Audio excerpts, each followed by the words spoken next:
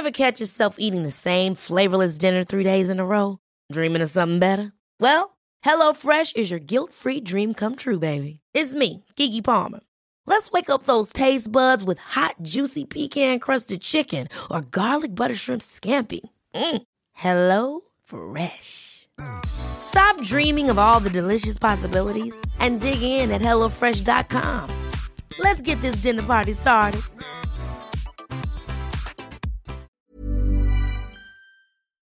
You know, I love salmon so much that once in a while I actually drive up to the Matapedia River in Quebec to go fly fishing.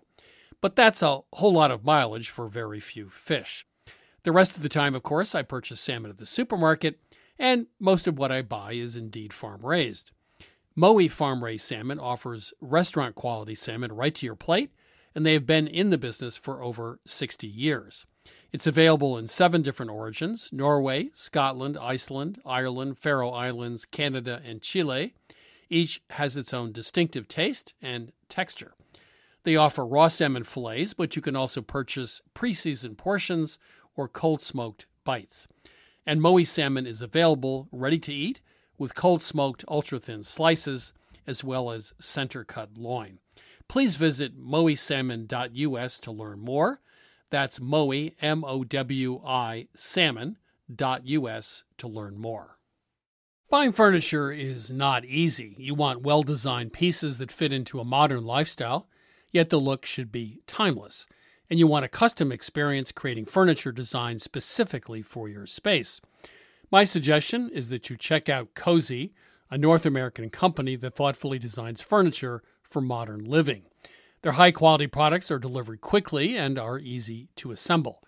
Cozy also offers a great range of coffee tables, washable rugs, wall shelving, and credenzas. Their outdoor collection features high-quality modular sofas and sectionals made for outdoor living. You can visit their store in Toronto. Cozy now has expanded from an online market to their first in-person space, or go directly to their website at cozy.com. That's COZEY.com. Transform your living space today with Cozy. Visit cozy.com to start customizing your furniture today. You know, I grew up with Vermont farmers who made do with tools they had on hand: a hammer, pliers, and baling twine, of course, for most jobs. When I became a cook, however, I found that having just the right knife, or maybe the perfect carbon steel skillet, made all the difference. And the right tool also added pleasure to my cooking. I truly enjoyed my time prepping as well as cooking food. And that also goes for a car. The all-new Lexus GX has an exceptional capability that will have you seeing possibilities you never knew existed. Its advanced technology and luxurious interior mean that wherever you go, you'll never go without.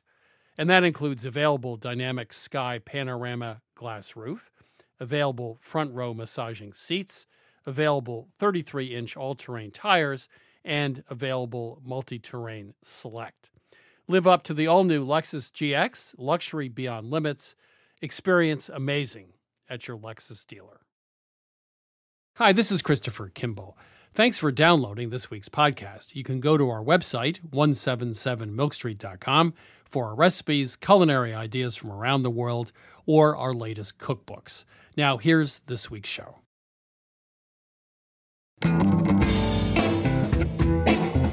This is Milk Street Radio from PRX. I'm your host, Christopher Kimball. Stephen Satterfield is the founder of Whetstone, a magazine that digs deep into the anthropology of food, far from the world of celebrity chefs. Food is a universal language. It's such a powerful medium, and it's such a powerful means of connecting with other human beings. Before we hear from Satterfield, I chat with food writer and journalist Diana Henry, author of How to Eat a Peach, which offers a collection of seasonal menus. Diana, how are you? I'm very well, thank you. It's good to talk to you again. Good to talk to you. You are ubiquitous. Yeah, I mean, not there, sadly. Well, yeah, you are in my brain. You're in my head. You're here. 10 cookbooks. You've been around a long time. You do a great job of simple cooking. So let's talk about when you started out. What was cooking like when you started out? When I moved to London in about 1986, and I was an obsessive cook, we were in the middle of Nouvelle Cuisine here. So everybody was using hexagonal plates and buying veal bones and roasting them and reducing the stock down. And into the middle of that actually came Alice Waters. Round about that time is when I discovered her. But things have changed a lot since those days. Yeah, I think I would agree with that. You also said, I think you had a great quote. You said, I couldn't stir a risotto for 25 minutes with a baby on my hip. So life took over and you decided that, I mean, I guess it's true. Cooking around the world historically fits the lifestyles of the people. And most of the time it's pretty simple, right? Yeah. I think now I still cook at the weekend as something I love and I put a lot of time into it. But from Monday to Thursday, I am, and I'm sometimes embarrassed to admit this because I'm a food writer, but it's about getting something on the table pretty quickly and with minimum of effort because I've got kids and I've got a full-time job. But that's the way a lot of the people I know cook, men and women. So I do a lot of that kind of cooking. You used to keep a book of menus, right, when you were young? Yeah, I started that when I was about 16. I went my first trip abroad and I didn't leave Northern Ireland until I was 15 and then I went on my own. So that's part of the urge to think about flavour, I think, is from growing up in Northern Ireland where the food was very good, but it was very basic. And the only way I could travel was by cooking and reading. So then I went to France on an exchange trip when I was 15 years old. I'd never been in a plane before or out of Ireland. And when I was there, I just thought it was the most civilized place in the world. The way they could spend, an evening or from lunch till the middle of the afternoon, just having this one meal. And I stayed with a very, very ordinary family. They weren't grand at all. But every meal started with crudité variée, and then there might just have been a pork chop or roast chicken. And then there was a green salad, which was one of the most important things I think I left with, this notion of a green salad made with a proper whole lettuce and just one leaf and a good vinaigrette. And then there might just have been fresh fruit for pudding or a fromage frais or something. But I just thought, look at what they do with something that people have to do 3 times a day. They take care of it, they honour it, and they take it for granted as well in a certain way, which is good because they didn't make a big fuss about it. It's just that food was important in a good way. No, that's well said. I think that's absolutely right. It was so ingrained in the culture, they didn't have to talk about it. Totally. Right. No. I mean, it's sort of weird when people constantly talk about the food more than they eat it.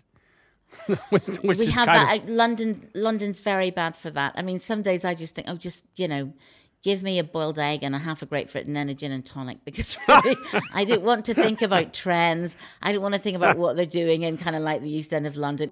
So putting aside the hard-boiled egg and the gin and tonic, which sounds perfectly reasonable to me, let's talk about some other food items. You mentioned a salad dressing, a vinaigrette. I grew up with 3 parts oil to 1 part vinegar and made lousy vinaigrettes for 20 years and realized that that's just a small part of the possibilities. If you're going to throw together vinaigrette, what's important to you? You got to taste it the whole time because your vinegar will be different. Whatever acid you use, in fact, it will vary. And also even the age of your vinegar will make it taste different. So you start with that, and I start with a small amount, and you decide whether you're going to add the Dijon or not, salt and pepper, and then you add the oil gradually, whisking it in. But the thing to do is, you can have a kind of ratio in your head that's a kind of like ballpark, but I never use it. I just start with a tablespoon of vinegar and then I add, and you have to just taste as you're going along, and then you have to keep adjusting it and then adjust it finally at the end. And I never use Tuscan olive oil. It's too grassy and it's too bitter. You like toast. Toast is like rice. It's one of those basic ingredients. You can do a lot of stuff with it. So you have leftover bread. You can make croutons, but what do you do with toast? Well, I think toast is kind of like a plate. And if you're using good bread, if you're using good sourdough, then you have a plate at least that's got some flavor in it. But then I think you can put almost anything on it after that, but you should keep it simple. My basic thing is toast and cheese and a green salad. And then, you got to work up from there to think of more interesting things to put on it. But I don't think it's a bad fallback at all, as long as your bread is good. Okay, this is great. On Milk Street Radio, Diana Henry said, toast and cheese in a salad. I love it. Okay, good. You're real. You're not. I am. You no idea how real. You're a real cook. So it's Diana Henry's household. It's 5 p.m. You have a chicken in the fridge. Now what?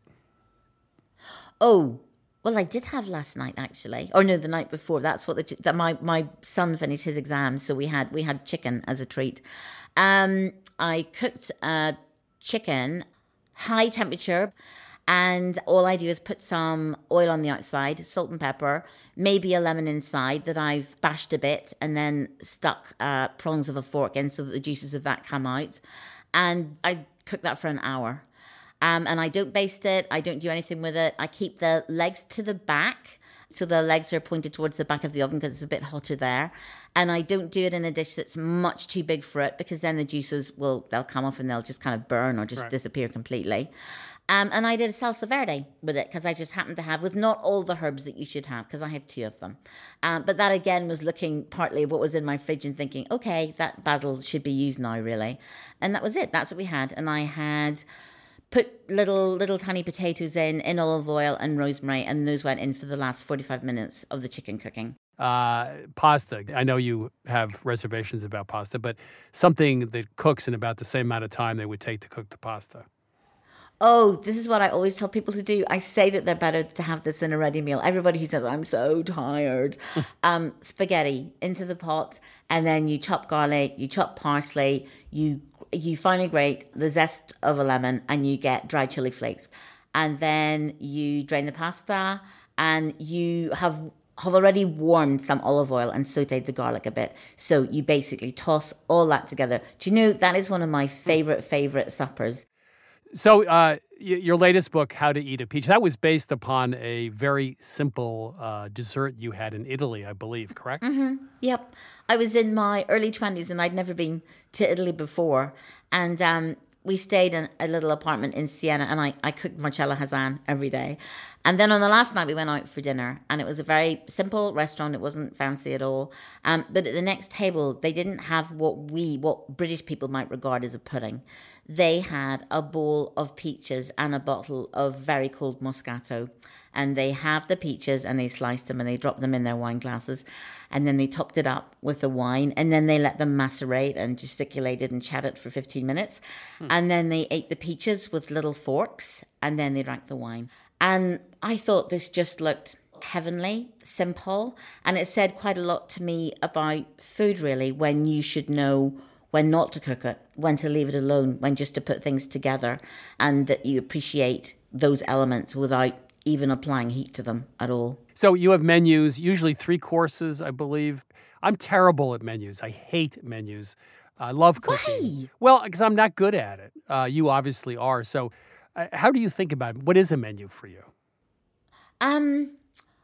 First of all, I think you can start wherever you want. You don't have to do the main course first, which is what most people do. I think you can, every year, the things I want to cook. Soon it'll be apricot tart. They're just starting to come in. And then you can work backwards from there. You don't have to do it in the most obvious way. I like to think of what goes with what in terms of flavour and texture, and also what's doable without getting too exhausted. Right. And I like the idea that they kind of take you somewhere. So quite often they're based on a place. In my new book, there's a New York menu, and there's menus set in Brittany and stuff like that. But I just think that's what food is for me. It's about going to other places. But also, I just like the way they can meander around. I mean, that tart I just mentioned, the apricot tart, there's a menu in the book which is Summer Begins with Apricot Tart, but before it, there's just a chicken cooked with lemons inside. And then before that, there is a salad of raw sea bass with radishes and nasturtium flowers and leaves, which are quite peppery, and a dressing made with rice vinegar and a very neutral flavoured oil. And that is that, and it looks very pretty and it's quite poetic. And then to have something as prosaic as the chicken after that. I like the way that goes. Well, look, at 14 years old, you were writing down menus in a little book. Yeah, I was. So I'm talking to the queen or the king or the nerd or maybe the nerd of menus here.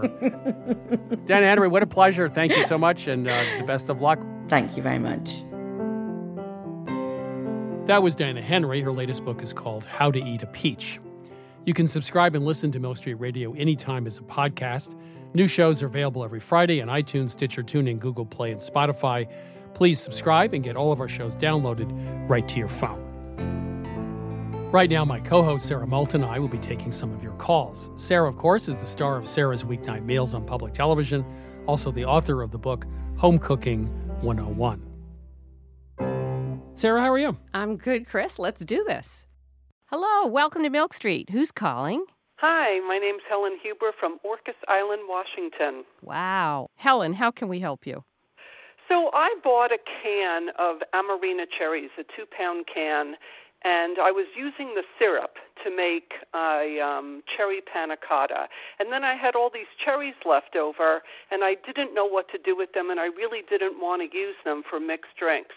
So I bake a lot, and I thought maybe I can rinse them out since they were so sweet and perhaps try a cherry clafouti.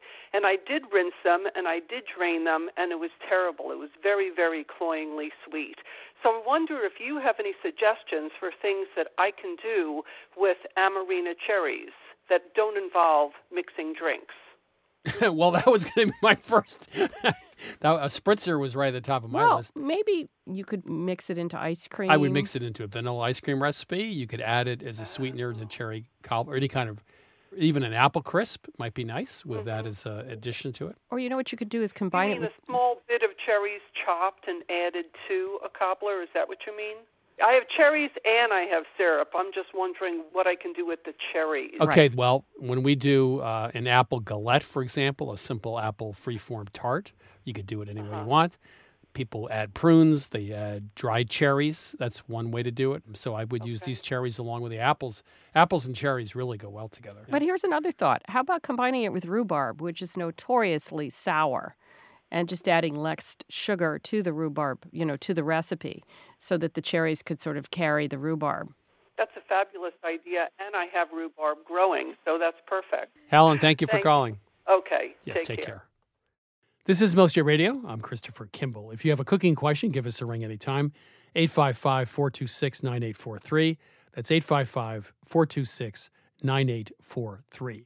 Or please send us an email at questions@milkstreetradio.com. Welcome to Milk Street. Who's calling? Hi, this is Nina from Cedarville, Arkansas. I was calling about a pancake fiasco that I had a couple weeks ago with my 3-year-old son. He wakes up every Saturday morning demanding pancakes, and usually this is no problem. I use the 100% whole wheat recipe that works perfectly. Well, this morning we woke up, we were halfway through mixing the batter, and I realized I didn't have any eggs. So there was no time to run to the store. So I thought, well, I'll mash up a banana. Maybe that'll work. And then I thought, I've heard of flax eggs, where people mix up ground flaxseed and use that instead of eggs. So I had some ground flaxseed, so I did that. Well, anyway, it all looked fine. So it went into the pan, and then it just stuck completely to the pan. Did you add anything else to the recipe, or you just substituted ground flax for the eggs? I read that you're supposed to mix the ground flax with water and let it soak for a bit. That is correct. We're using buttermilk or milk in the pancake recipe? There would have been milk. I'm going to go out on a limb and say the culprit was the banana. That was one thought I had. I'd say the banana was the culprit because it's so sweet. I mean, especially if it's a very ripe banana. There's all that sugar in there. Was it browner than usual, these pancakes? Not really. The first one, I basically just had to make a scrambled pancake because it just stuck so bad. And then the next one, I thought, well, I'll just put a ton of oil in the pan. Usually I fry in butter, but I was like, I just need one pancake to get this kid so he will be happy. So I put the next one in, and it stuck too, even in a ton of oil. But I got it cooked enough to, satisfy the 3-year-old. And then I saved the batter in the fridge, and later I added an egg, and it cooked up just like a normal pancake. I doubt the flax. I don't understand why that would stick. It makes no sense to me. Well, I know. Okay, I have an idea. Okay. If you had let it sit for a few hours in the fridge and went back, first of all, it was cold. Secondly, it had been fully hydrated. And my guess is the texture of that batter. Any pancake batter that sits around for a long time changes texture a lot. Gets thicker. Yeah, so I wonder whether it was the time and temperature and it wasn't the egg. I feel good about that answer. Yeah, I like that answer. Yeah.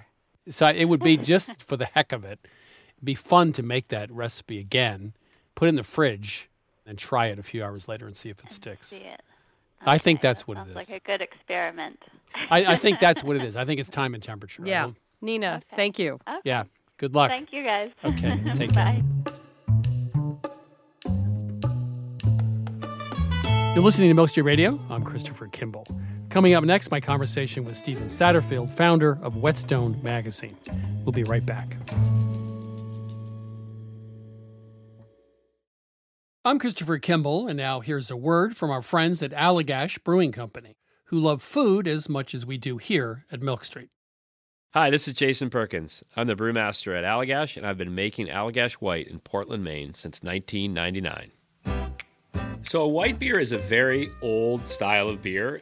Traditionally, it was brewed with spices of some type, typically coriander and orange peel. And I think one of the things that makes Allagash White distinctive and different is the rare combination of complexity and drinkability. And it's sometimes remarkable to stop and realize that I never get tired of it. I'll open a can or I'll pour a glass, and the first sip, and I'm like, man, this beer is good. There are a lot of different ways that folks can enjoy an Allagash White, and here are some of the examples of what folks here at the brewery like to do. My favorite thing to pair with an Allagash White is simple, beautiful seared scallops over a bed of fresh greens with blood orange and shaved fennel. My favorite would probably have to be like an Italian or a hoagie, capicola, pickled vegetables, crusty bread. It's got that nice lemony, zesty character that just gets you ready for the next bite. The ultimate pairing for me is this dish called bossam, which is this big pork shoulder with salt and brown sugar. We also call it candy pork in my house, and a little scallion ginger sauce. It's lettuce, rice, pork, sip of white, lettuce, rice, pork, sip of white, and it's just perfection. My other top choice was a hot dog. Just have a hot dog and have an Allagash White. You don't need to dress it up. There's something about mussels with beer, especially the white, that is just so good. I feel like it goes really well with different soft cheeses that aren't too dominant, but then also with spicy Indian food. So I think it's just really versatile. I could imagine something like lemon meringue pie. That would be really nice. Pairing Allagash White with carrot cake is a thing of beauty. This maybe it sounds really boring, but pepperoni pizza. I feel like after a long week, having a nice warm pepperoni pizza and a cold Allagash White is just you made it. You did your week. You deserve this pizza. You deserve this beer. It's perfect in summer. It's perfect in winter. I haven't really found a flavor that I don't think works really well with Allagash White. Yeah, so not only do I drink it while I cook, I often cook with it. So if I'm creating some kind of stew, I'll add a little bit of Allagash White to it. A lot of people use Allagash White in a fried fish batter. Anywhere where you can add a spritz of lemon or a spritz of lime, that could be the beer. We are very food-minded here at Allagash, obviously. And I think because of that, Allagash White is kind of subtle in a way that not all beers are, and I think that makes it very food-friendly. I think it tends to unlock qualities in the food that you otherwise wouldn't necessarily notice. It's not too hoppy or it's not too sweet, so it sits right in the middle and sort of brings the flavors of the dish to life. If you ask anyone here at Allagash, we're pretty much all stands for this beer. We love it so much because every time you have it, you pick up something new. Every time you come back to it, you're reminded oh, wow, yeah, that's really good. This is Jason Perkins again. Just want to say thanks to everyone at Allagash for sharing. You can try Allagash White at home, too. Head to Allagash.com/locator to find Allagash White near you. For 21 plus only, please drink responsibly. Allagash Brewing Company, Portland, Maine. This is Milk Street Radio. I'm Christopher Kimball. Today I speak with Stephen Satterfield. Satterfield is the founder of Whetstone, a magazine that explores the anthropology of food. Whetstone avoids celebrity chefs and focuses on real cooks and also the origins of foods, from wine that was invented in the Republic of Georgia 8,000 years ago to authentic Mexican underground barbecue to the origins of the modern banana, a story that, by the way, involves the Duke and Duchess of Devonshire. Stephen, how are you? I'm doing very well. How are you today? I'm good. I just want to say congratulations, first of all, on Whetstone Magazine. And secondly, for going into the world of print media when everyone says print media is dead. So, thank you so much. I really appreciate that. And we're certainly inspired by the trail that you set forth with your many years of creating high-quality print publications. Well, what I really like about Whetstone is the authenticity. I mean, you really find real people cooking. It's not chefs, so much. It's not all pretty. It's the real deal. And you really get into the culture and the origins in a way I think that is not dressed up for a mass audience. It's real. Let's move on to some of the stories in Whetstone. Michael Twitty, author of The Cooking Gene, he wrote an open letter, you mentioned this in your magazine, to Paula Deen. And it was pretty interesting. First of all, you write, there was also revelation that many of his friends had dressed up like her for Halloween, which I thought was kind of interesting. But he says, this is a quote from that letter, it says, "You were our sort of soul mama, the white lady with the badonkadonk and the sass and the signifying who gave us a taste of the old country, which is for us, the former Confederacy and just beyond." He basically said, I'm disappointed, but I'm not heartless, and sort of offered her a path to redemption. He didn't really condemn her. He said, look, let's go back and do this right. What did you think about Michael Twitty? I think that Michael Twitty's success this year as an author and really as a public intellectual on matters of Southern cuisine and culture is timely and a direct result of how smart and sensitive Michael is with this kind of a subject matter. And so what I like about his response to Paula Deen is that he's careful to say that instead of calling her out, he's calling her in. Right. Which is, in fact, what we ended up titling the piece. Let's move to a related topic, which is the much discussed cultural appropriation. And since you're in the business of going to the roots of culture and food, I think you're a pretty good guy to ask about it. When is cultural appropriation stealing? And when is it just a food like a taco or a burrito or a typical dish from Thailand just becoming part of world cuisine? I think what people who are trying to raise awareness around cultural appropriation, let's say, are really trying to do is create a dialogue around power and capital.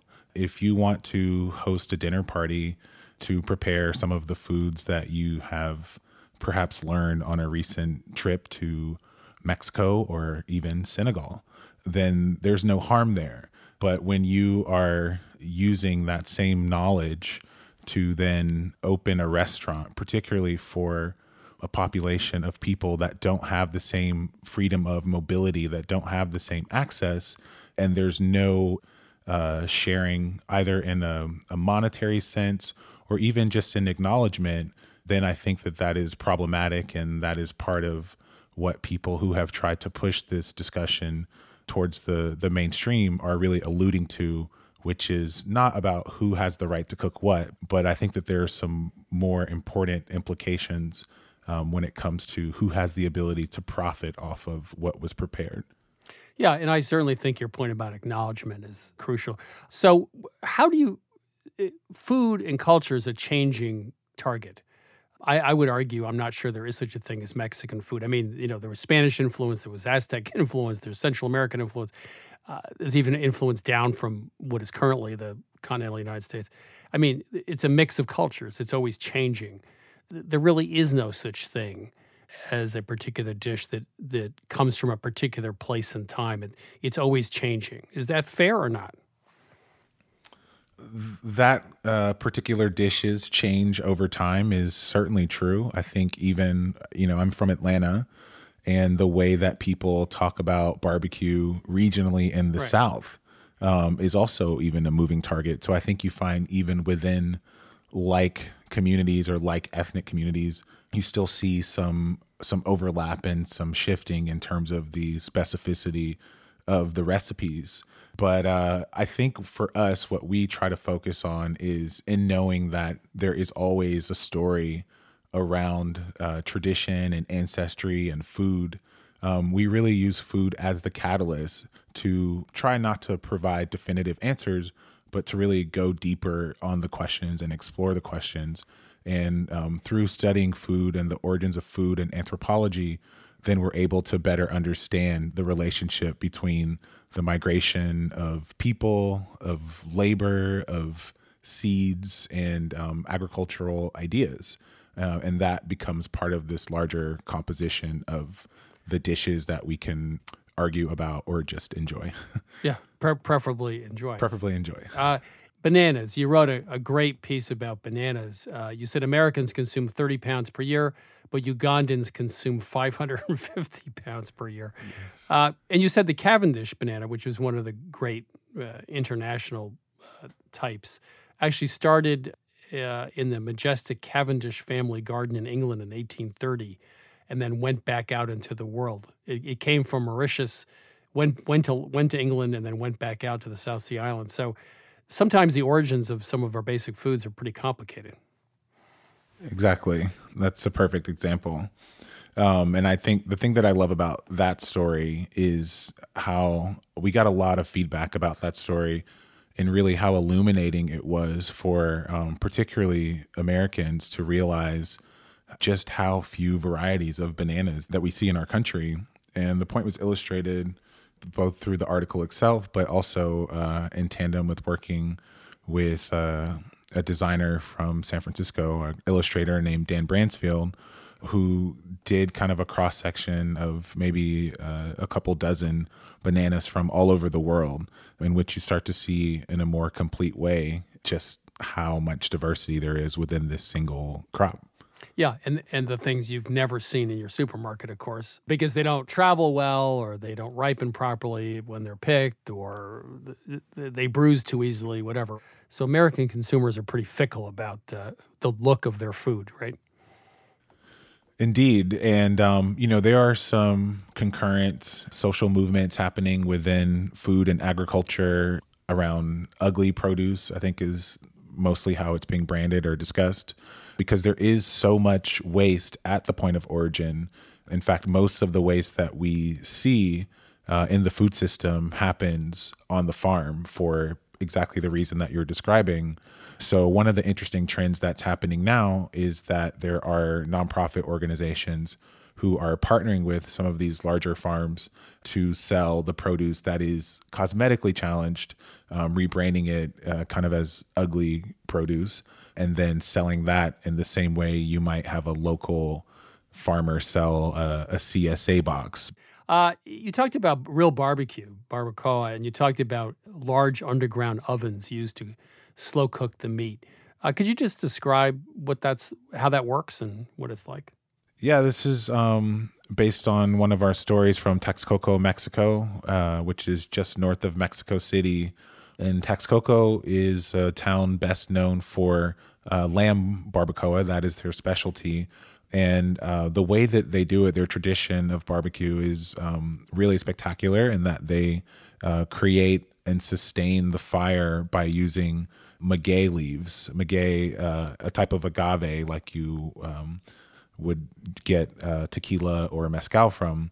And these leaves are actually essentially smoked, and they hold their temperature, and you're able to lower the meat into these really deep pits and also cover with the maguey leaves. So it has this sustained steam and smoke, and it's cooked for a number of hours. I think in total, the whole process is about 18 hours. But the byproduct, of course, it's Mexico. So it's served with an assortment of amazing salsas from local chilies and with tortillas. And you use this very, very tender meat as a medium to put all of the different sauces on. And it's really, really some of the most spectacular barbecue I've ever had in my life. So in Whetstone, you had a piece about tortillas. Is a really good homemade tortilla just something totally different than what you buy at the supermarket? It is so much different than what you buy in the supermarket. I mean, I think for people who have had the pleasure of eating homemade bread just out of the oven, you will easily be able to spot the difference in flavor and the experience itself of eating fresh baked bread, as opposed to buying a pre-sliced loaf from the grocery store, for instance. And I think it's very much the same experience or comparable when you're talking about fresh made tortillas versus what you see in the store. But one of the cool things happening in, I guess we should say, the world of corn right now is that there is a growing interest in using corn or making tortillas from corn that is native to Mexico. And so right now, most of the tortillas that we see in the grocery store and tortilla chips, they come from industrial varieties of corn.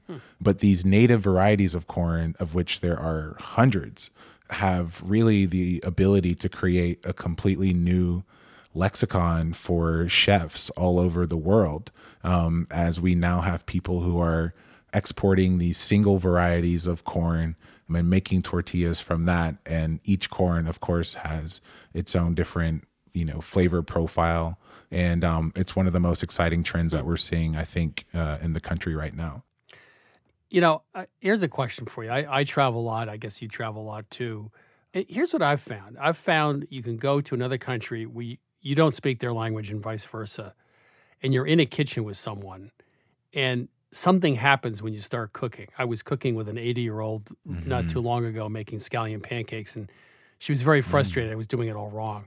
So she started grabbing the rolling pin out of my hands and telling me I didn't know what I was doing. But we became actually pretty good friends after an hour of this. There's something magical about that. Do you find that when you travel, when you cook with somebody, there's something that happens that it's sort of hard to explain?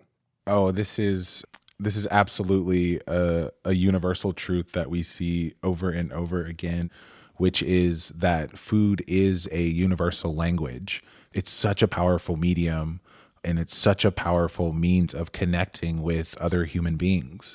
Except for oxygen, it is probably the most essential part of being a human, and really the only experience that is shared universally. And so what we see over and over again, and certainly what I've seen in my travels, is that once people understand that you have a genuine interest, appreciation, and affinity for the food that they're preparing, they are much more willing to break down walls and barriers to welcome you into their homes. Do you have a specific example of that? Well, last year, I traveled to the Republic of Georgia, and along our journey, we were advised about a bed and breakfast, which was in a village called Pankisi Gorge. And Pankisi Gorge is best known of late for being a breeding ground for young teenage boys being recruited into ISIS. And we met this woman, Layla, who owns a bed and breakfast there, who has a really unbelievable and powerful story where her two sons she sent to Europe to try to evade the influence of ISIS, recruiting her sons. And really kind of gut-wrenchingly, she loses her two sons to ISIS anyway, and they end up dying in war. And so Layla decides, as a way to help shift the reputation of this village, that she will open a bed and breakfast in Pankisi where she cooks their traditional food and welcomes visitors in from the outside. There was this reality outside of the gates of Layla's garden in which we were seen as infidels. And because Layla had created so much goodwill in the community and had gone through so much, her guests were basically given a secret hall pass, or there's some measure of understanding. But when you see or read about ISIS in the news, I mean, there's so much confusion and gravity that goes along with that.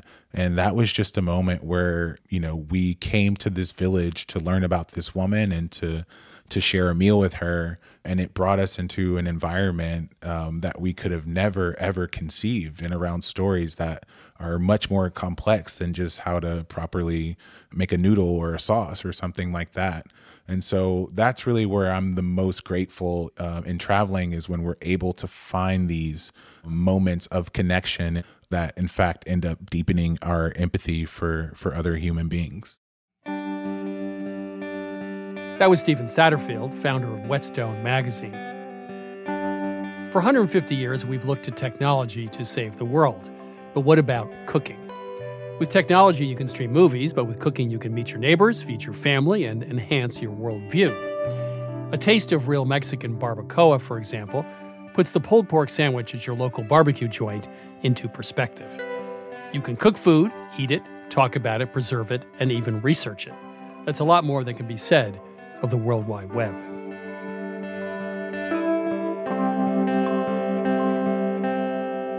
Right now, I'm heading into the kitchen at Milk Street to chat with Lynn Clark about this week's recipe, tacos al pastor.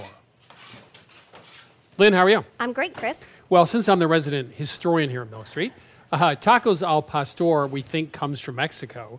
Actually, really comes from Lebanon, because a lot of Lebanese emigrated to Mexico. They brought the shawarma, which is spit-roasted meat, thinly sliced, but they made a taco out of it with some grilled pineapple, hence tacos al pastor. Now, you were just in Mexico, as you just reminded me, 5 times, and you had them on the streets of Mexico, right?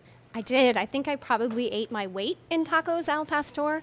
And one of the things I love about it is this balance between the heat from the chilies and the sweetness from the pineapple. It's usually a pineapple salsa, sometimes just slices of pineapple grilled and added to the taco. It's usually slow-roasted pork shoulder done on a vertical spit.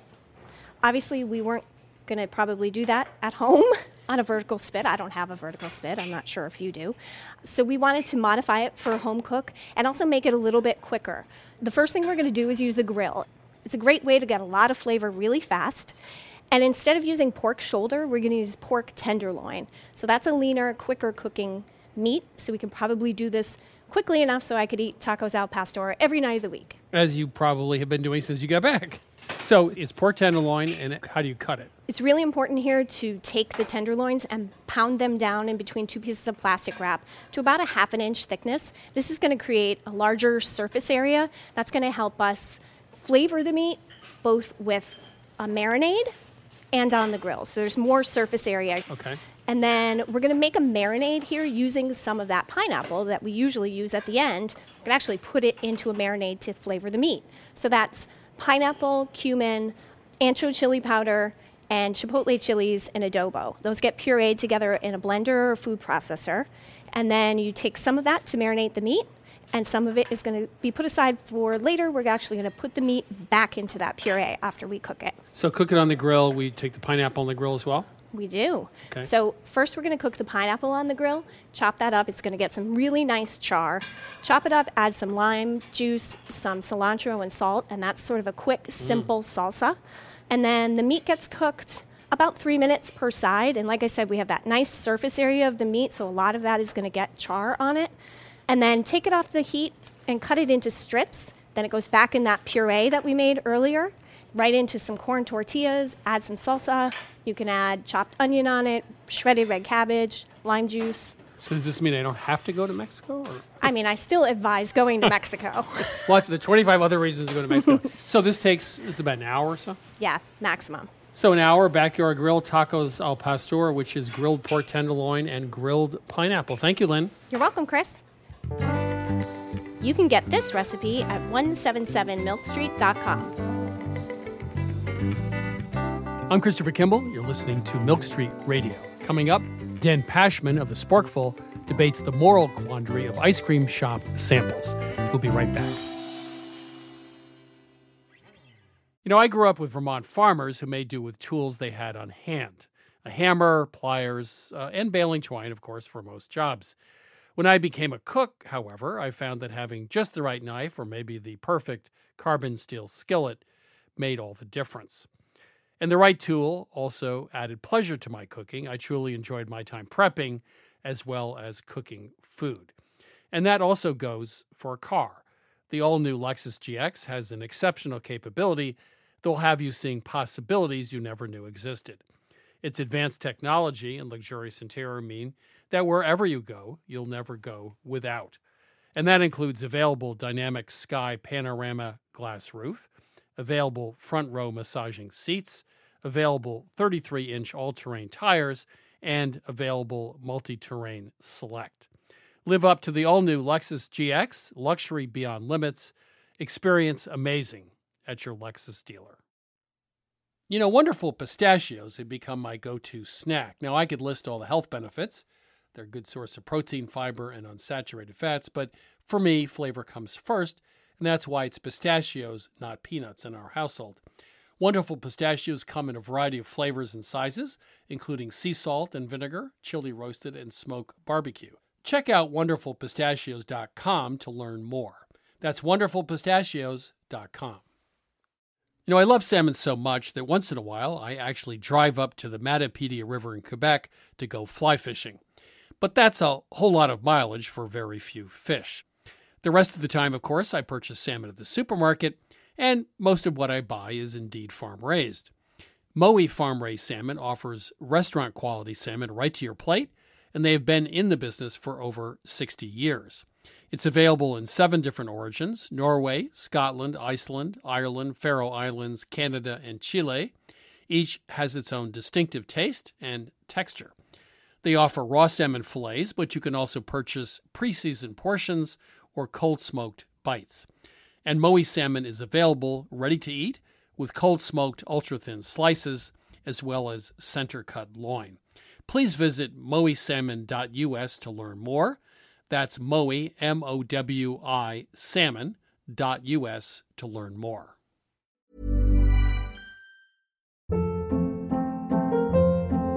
Hold up. What was that? Boring. No flavor. That was as bad as those leftovers you ate all week. Keke Palmer here, and it's time to say hello to something fresh and guilt-free. Hello Fresh. Jazz up dinner with pecan-crusted chicken or garlic butter shrimp scampi. Now that's music to my mouth. Hello Fresh. Let's get this dinner party started. Discover all the delicious possibilities at hellofresh.com. Hi, I'm Daniel, founder of Pretty Litter. Cats and cat owners deserve better than any old-fashioned litter. That's why I teamed up with scientists and veterinarians to create Pretty Litter. Its innovative crystal formula has superior odor control and weighs up to 80% less than clay litter. Pretty Litter even monitors health by changing colors to help detect early signs of potential illness. It's the world's smartest kitty litter. Go to prettylitter.com and use code ACAST for 20% off your first order and a free cat toy. Terms and conditions apply. See site for details.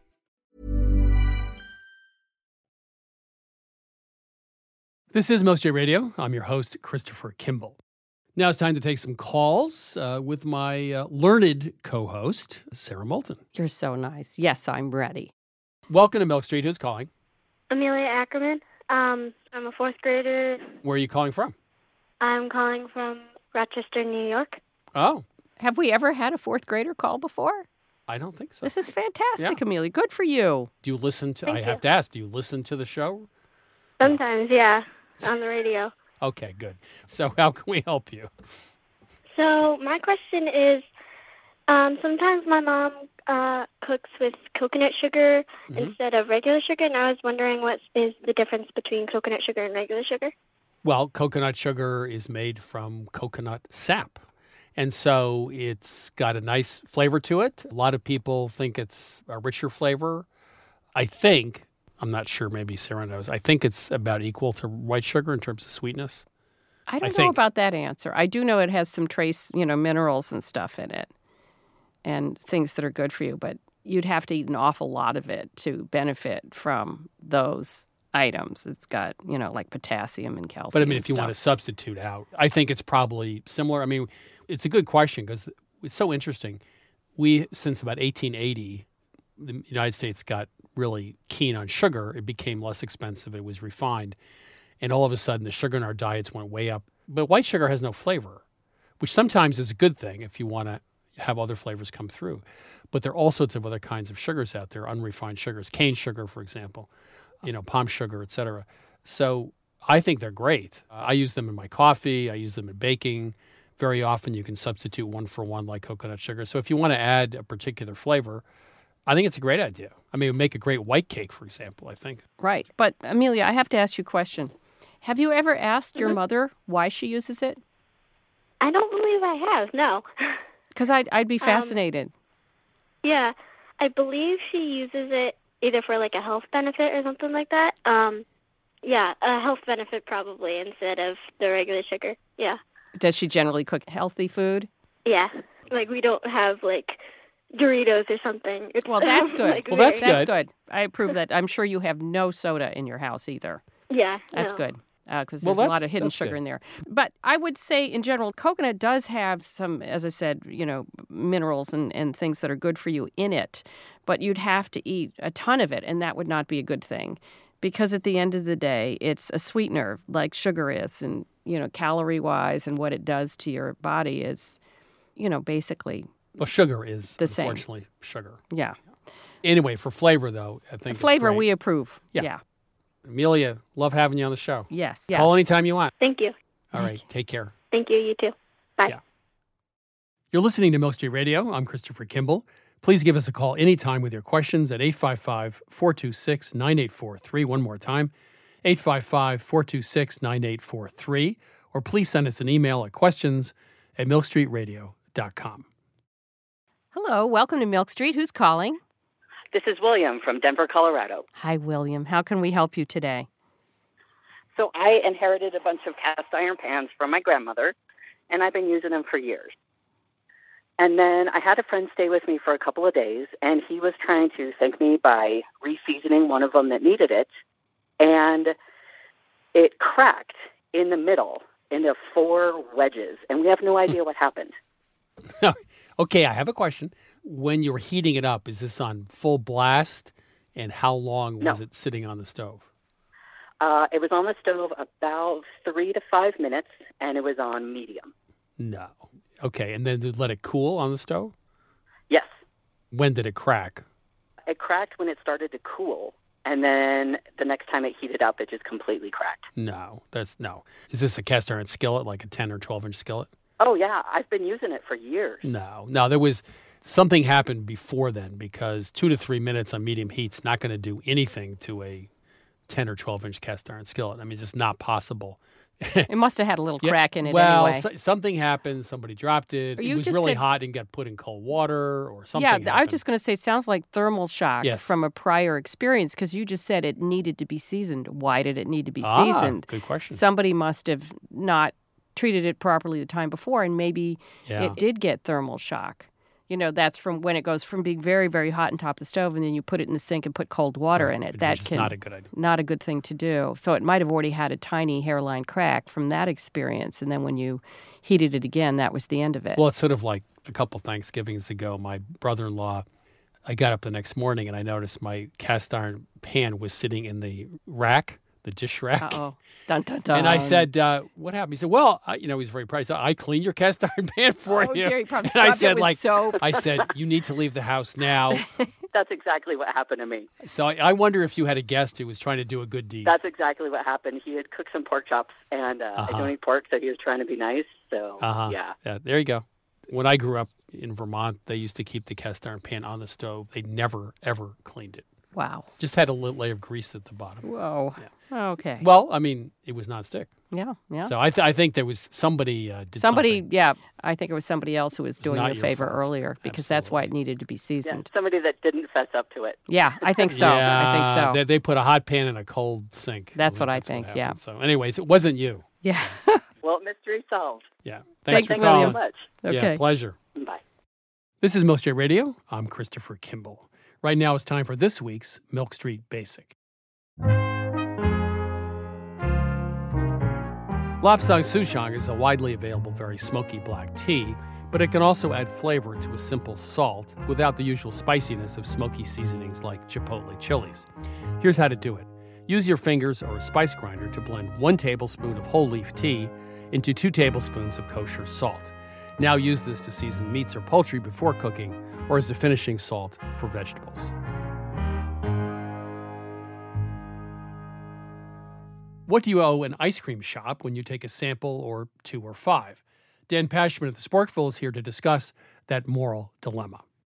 Dan, how are you? All right, Chris, how are you doing? What's going on in your world today? Well, my world is I'm embroiled in an internal debate that I'm hoping you can help me with. It's an ethical quandary. I'm very good at those. No, I know that you're a man of morals. You're a deep thinker, and that's why I've come to you with this issue, which is, you go into an ice cream shop, and it's common to get samples. You can ask to taste a flavor. They even have those little miniature spoons. Right. And maybe you taste one and it doesn't taste as good as you hope, so you try a second one, you try a third one.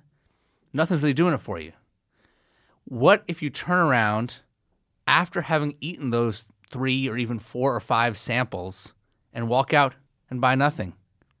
Are you a bad person? Did you do something wrong? Or is that fair game in the world of free ice cream samples? Well, the question I have to ask you, is this a moral question or is this simply a transactional question? Well, I don't know that I would separate the two. Part of the morality here is that you are taking something of value from somebody else that if you were to get more of it, you would pay for. So really, is it wrong to accept those samples without paying for them? And there's 2 fronts. There's the worker who scooped the ice cream for you and who put in effort to get you your samples. And then there's the business owner, which may or may not be the same person, who has paid for that 5-gallon tub of ice cream that you're now taking from. Well, so do you owe the business owner something? Do you owe the worker something? Yes, you do. And here's why. My wife, her rule is because of the service, you are required to buy something. And at first I went like, I don't think so. But she said she said, no, that's how it works. That they're helping you and they've invested their time and they expect something in return. So I would say even though a few dabs of ice cream on a little tiny wooden paddle is not a much of an investment on their part, I think morally you are required to buy something. Now, what I would do is buy the tiniest scoop in a cup, and if you really didn't like it, just throw it out when you leave the store.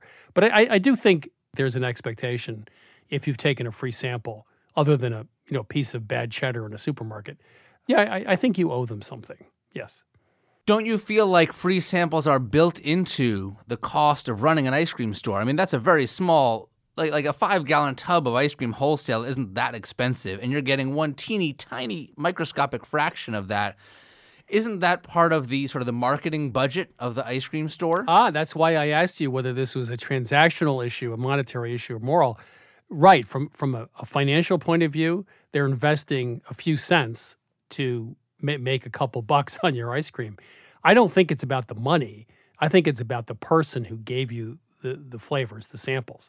I think you've established a relationship with that person, no matter how tenuous and short, and you have to fulfill your part of the relationship. It's about relationships. Chris, I think this is the most emotional I've ever heard you. Well, I used to drive a taxi in New York in my college years, and I have really, I tip taxi drivers really well as a result, and restaurant workers, because I do have a deep appreciation for people who do really hard work, and I think scooping ice cream is probably right there. as something that's a difficult job. So I think it's just to say thank you to the person who gave you the samples. It's not about money. It's about you're giving back to that person who gave you something and took their time. It's about time. It's not about money. What did you learn from being a taxi driver? We don't have enough time to go into all of that. No, you know what I learned? I learned that a lot of people do really hard jobs and that a good tip, a nice tip, makes all the difference. It makes your day. So if someone came in my cab, and this is back in the 70s, and it was $10 or $15 on the meter, which would be quite large, if someone threw me $5 as a tip, I really feel good. And so a small investment for someone who has a tough job is really worth doing because you're talking in this case about $2 or $3. It's money well spent. So what if, getting back to our ice cream store situation, what if you were to just, rather than buy any ice cream, let's say you tried a few samples, decided you didn't like anything, what if you were to just put $1 or $2 in the tip jar, which is typically going to be less money than buying ice cream, and also that money is more likely to go directly to that worker who served you? That's fine. You are no longer morally culpable. If the person serving you is nice, because there are times that I feel like when you ask for a couple of different free samples, there are certain people behind the counter who will give you an attitude about it. Well, that's true. And if you're going to give me an attitude, and if the ice cream doesn't taste good, then I'm going to leave. I agree. If the person is very nice and friendly and providing good service, and I just don't like the ice cream, then I would put $1 or $2. Yeah, if it's bad service, you don't owe them anything. But good service, they deserve a good tip. And you know what? Okay. Tips are short money, and it makes you feel good. It makes them feel good. I think it's worth a couple of bucks to do that. All right. I agree with that, Chris. God, we actually agree. I know. That's weird. Well, Dan Pashman, thank you very much. Oddly enough, this week, you and I agree, and we've taken the morally high ground. Thank you so much. Thanks, Chris. That was Dan Pashman of the Sporkful podcast. You know, Dan Pashman worries about the moral quandary presented by free ice cream samples. Does good service demand a reward? I say it does, but for pretty much selfish reasons. Buying a 3-scoop ice cream cone or generously tipping a wait person is less about them and really more about you. Think of it as tithing, giving 10% of your earnings to a good cause. You are, in effect, paying your debt to the universe for having a good life, one where you can afford a taxi, a nice dinner, even a 3-scoop cone. It's money well spent. That's it for this week's show. If you tuned in too late, you can listen to our podcast on iTunes or wherever you download your podcasts. Remember to subscribe to the show. You'll automatically get every single show downloaded to your phone or tablet each week. If you want to learn more about Milk Street, please head to 177milkstreet.com. You can download each week's recipe, subscribe to our magazine, watch our TV show, or order our new cookbook. We'll be back next week, and thanks for listening.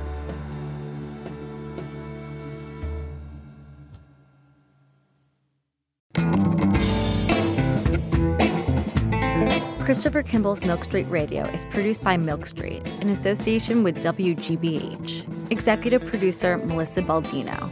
Senior audio editor Melissa Allison. Producer Annie Sensabaugh. Production assistant Jackie Nowak and production help from Debbie Paddock. Senior audio engineer Douglas Sugarts. Additional editing from Vicki Merrick and Sydney Lewis, and audio mixing from Jay Allison at Atlantic Public Media in Woods Hole, Massachusetts. Theme music by Tubab Crew. Additional music by George Brendel Egloff. Christopher Kimball's Milk Street Radio is distributed by PRX.